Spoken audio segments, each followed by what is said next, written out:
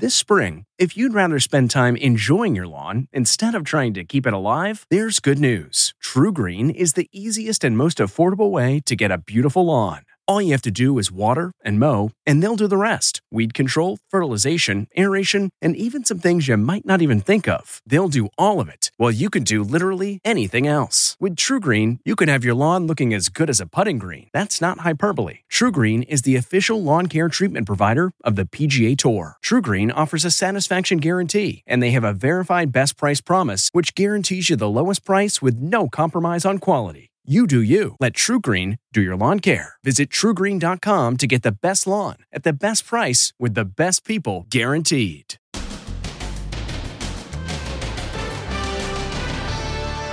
Grandpa knocked down. He's 75. The nationwide protest pushing police to their breaking point. Granny's got her bat. No. Then, projectile epidemic. He got hit in the forehead. This bystander lost an eye. He'll never be the same. Plus, the shocking discovery. They did use tear gas. Here they are. And exclusive. Inside the store where George Floyd bought his pack of cigarettes. And the machine that said his $20 bill was counterfeit. Then, reopening Chitters. Will they feel safe returning to work? And to hug or not to hug. Did you know there's a right way and a wrong way to hug during the age of COVID-19 and protests? You do not want to be cheek to cheek. Plus, what pandemic? The crowds in Sin City. Hardly any masks. Are they gambling with their lives? And Cate Blanchett. DIY disaster. I had a bit of a chainsaw accident. Now, Inside Edition with Deborah Norville.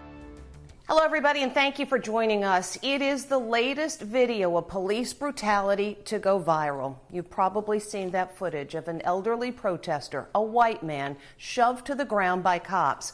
Police initially said the man tripped, but the video tells a very different story. We've got the latest on the man who ended up on the sidewalk, the latest incident to spark outrage over the conduct of police. Here's Stephen Fabian. The mounting strain on cops appears to be triggering disturbing encounters. In Buffalo, New York, a 75-year-old man was shoved to the ground by two cops and seriously injured. My name is Martin Gugino. The victim, identified as Martin Gugino, is a local activist. In the video, he appears to show an officer something on his cell phone. Then he's pushed and falls. The officers walk on. New York Governor Andrew Cuomo is horrified. Police officers walk by. It's just fundamentally offensive and frightening. Both cops are suspended without pay, but 57 other officers have resigned from the anti-riot squad to protest their suspension. That's everyone on the squad. Cops in major cities have had leaves and vacations canceled. They're working long, grueling shifts. They're trying to control protests, enforce curfews, and stop looting. Dozens of them have been targeted and injured, and some say the strain is putting them on edge. It's been a long month for all of us. Stay back! In Los Angeles, cops arrested a cameraman as he was recording an arrest. He's under arrest! He's under arrest! I'm media! And witnesses watched in horror as a woman appeared to be repeatedly tased. They're all on her, and they're all tasing her. But with all these troubling incidents, there is also this. A cop hit on the head by a brick thrown by a protester. Another cop is struck from behind. How tense is it out there? Leave her alone! Leave her alone! A 75-year-old silver-haired grandmother threatened protesters with a baseball bat in East Grand Rapids, Michigan. Fortunately, they managed to gently disarm her and guide her out of the way. And look at this, an EMT uses her ambulance loudspeakers to encourage protesters.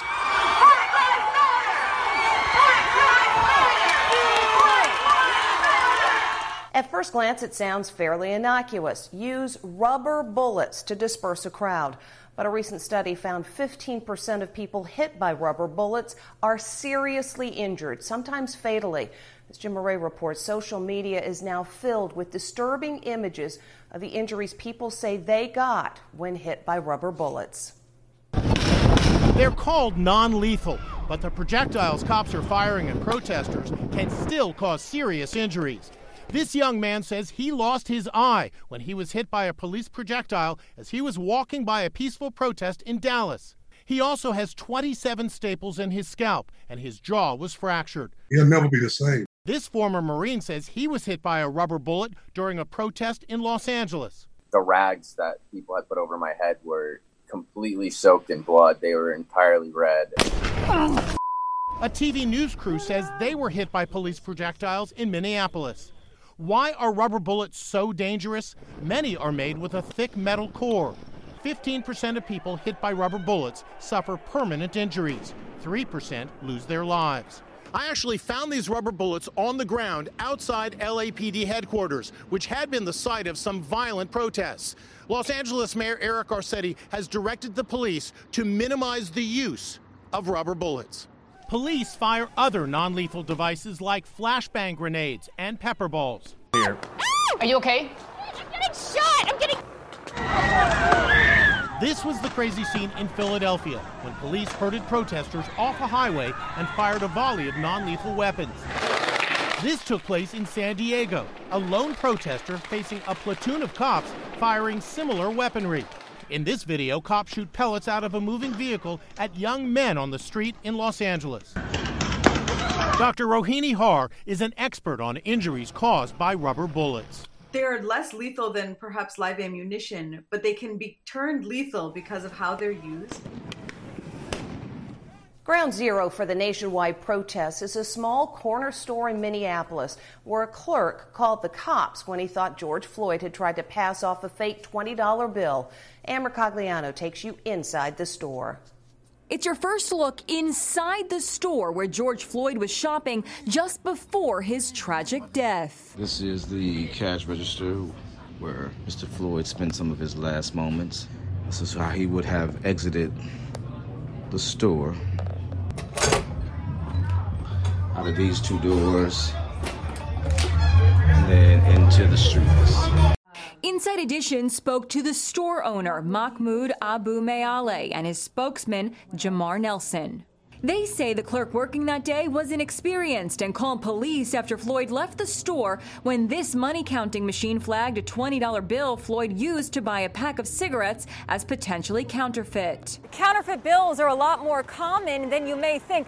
The Secret Service, which is tasked with investigating counterfeit currency, estimates there's tens of millions of bogus bills floating around in circulation, making Floyd's death all the more tragic. Counterfeit experts we've spoken to say it's very possible Floyd may have never even known the bill he handed over was a fake.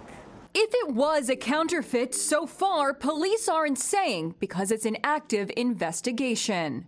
Sean Trundy is the chief operating officer at Fraud Fighter, an LA-based company that sells high-tech counterfeit detectors. The quality of counterfeits that are being seen out there in circulation is quite high. So high that the naked eye cannot really discern whether or not it's fake or real just by looking at it. George Floyd was a regular customer coming into the store at least once a week. Everyone knows George, known to be extremely friendly, kind, caring, very jovial all the time. The owner says he wants the world to know he's heartbroken about what happened inside his store. He says had he been there, the cops would never have been called. People want answers. People want justice. George Floyd didn't deserve to die. Today, 10 days since Floyd left Cup Foods for the last time, the store remains boarded up, and the nation continues to mourn. The owner of Cup Foods says if they do suspect in the future they've received a counterfeit bill, they will not call police unless this situation gets violent. A surprisingly strong jobs report this morning sent the stock market soaring on possible evidence that the economy is beginning to recover after the long lockdown. Meantime, the mayor of Washington, D.C. has formally requested that the federal government remove the military presence in our nation's capital. That presumably would include some mysterious men in black seen guarding the White House. But who are they?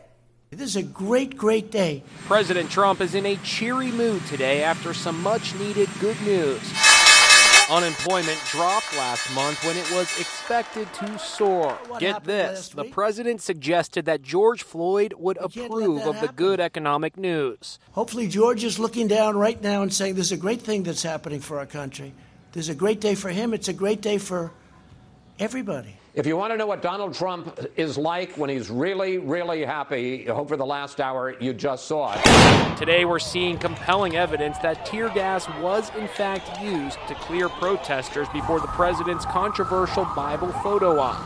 A reporter from WUSA-TV in Washington says he picked these canisters up right off the street near the White House. Explosive experts say Speed Heat CS is another name for tear gas. That Speed Heat one, it's a cartridge that has a little bit of propellant in the back. It's got a bunch of tear gas up front, and you fire it from a launcher. No tear gas was used. The White House and all the police agencies involved in clearing the protesters are continuing to deny that tear gas was used, despite this physical evidence.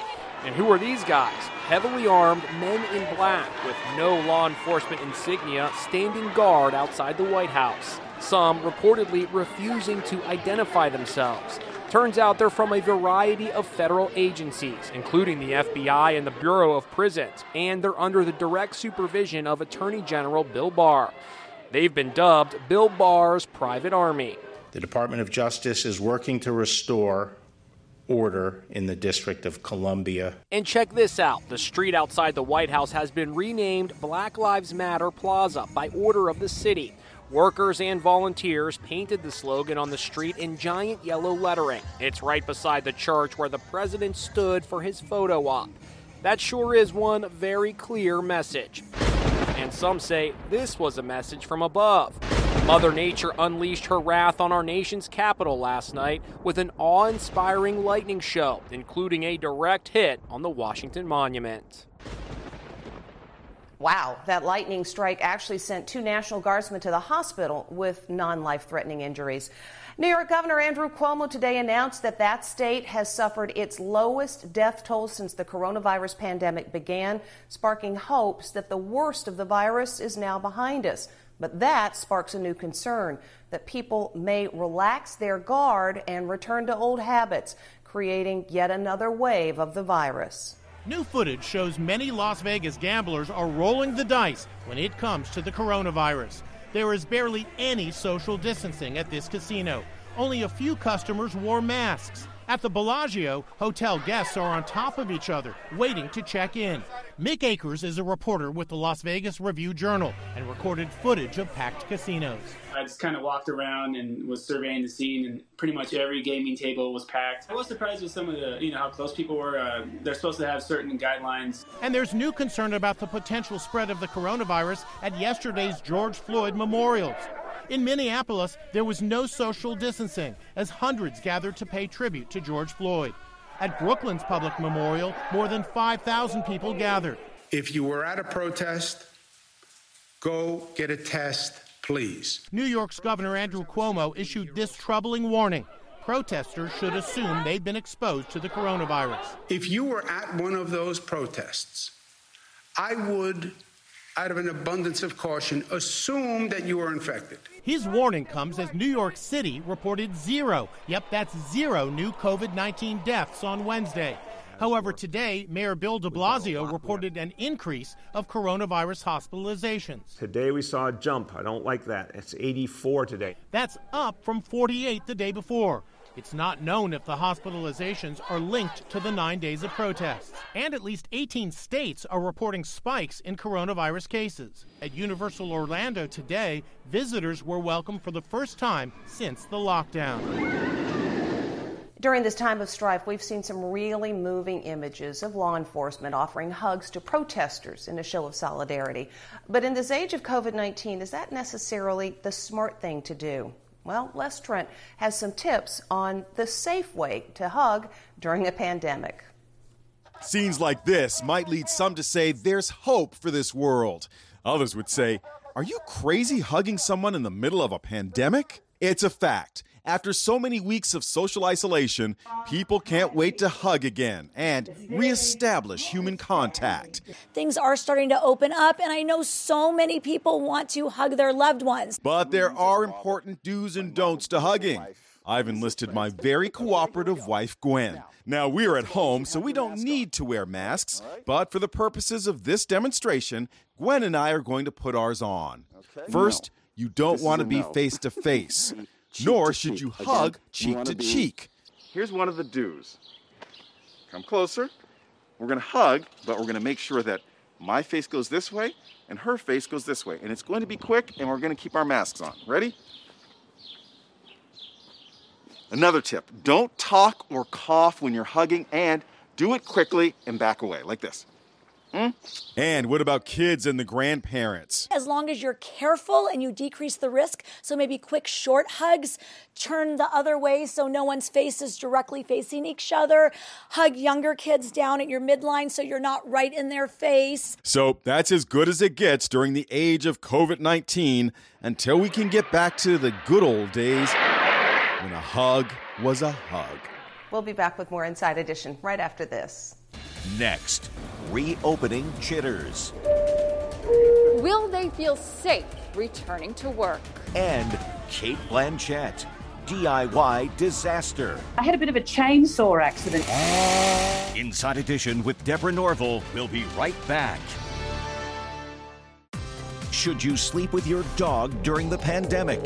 Next, Inside Edition. They're great for comfort and cuddling during COVID-19. But is it safe? What the experts say. Some people report that they have a better time falling asleep. Then, stuck at home. Let's go, water slide. How to turn your backyard into a mini Disneyland. Watch the next Inside Edition. On Monday morning, New York City, the epicenter of the pandemic, will begin phase 1 of reopening. That means roughly 400,000 people will be returning to their jobs. But how will they get to work? Amber Cagliano looks at how things will be different. Spreading the coronavirus on mass transit is a major concern as New York City approaches phase 1 of its reopening. One big question, in a city where most people don't have cars and rely on public transportation to get around, will they feel safe returning to work? Subways, buses, and commuter lines are being disinfected every day. Slowly, the number of passengers is ticking up, going from 446,000 a day last month to 583,000 a day today. But there's still a wariness about taking public transportation, where 131 city transit workers have died from COVID-19. Michael Benjamin is an op-ed columnist for the New York Post and has recorded his subway ride experiences. You notice they put down the social distancing markers, and that's been here the last 2 weeks or so. Not exactly sure how it's going to work when commuters return. He says he's observed most of his fellow passengers practicing social distancing. Notice the empty seats between them. The homeless remain a lingering presence, despite officials doing their best to bar them from mass transit due to the risk of spreading the virus. Benjamin says some of what he's seen has been upsetting. There are people who get on board who start talking loud, they're not wearing a mask, so they're expelling air and stuff, talking to each other, getting close to each other. They're kind of worrisome when they behave that way. Concerns other riders may also have when New York City reopens. Before the pandemic, it's estimated 56% of New Yorkers used public transportation. When we come back, why actress Cate Blanchett may think twice about using a chainsaw again. We've told you about all kinds of DIY disasters during the lockdown, but Oscar winner Cate Blanchett's got a doozy. She says she had a little accident with a chainsaw. Quarantine can be dangerous. Just ask Cate Blanchett. The 51-year-old star reveals on a podcast that she got injured using, of all things, a chainsaw at her home in England. I had a bit of a chainsaw accident yesterday, which sounds very, very exciting, but it wasn't. Apart from the little nick to my head, we're fine.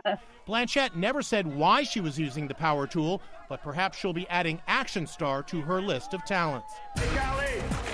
Forbes is putting Kylie Jenner on top again, just not as a billionaire. The magazine named the makeup mogul and reality star as the world's highest paid celebrity. She made a whopping $590 million last year.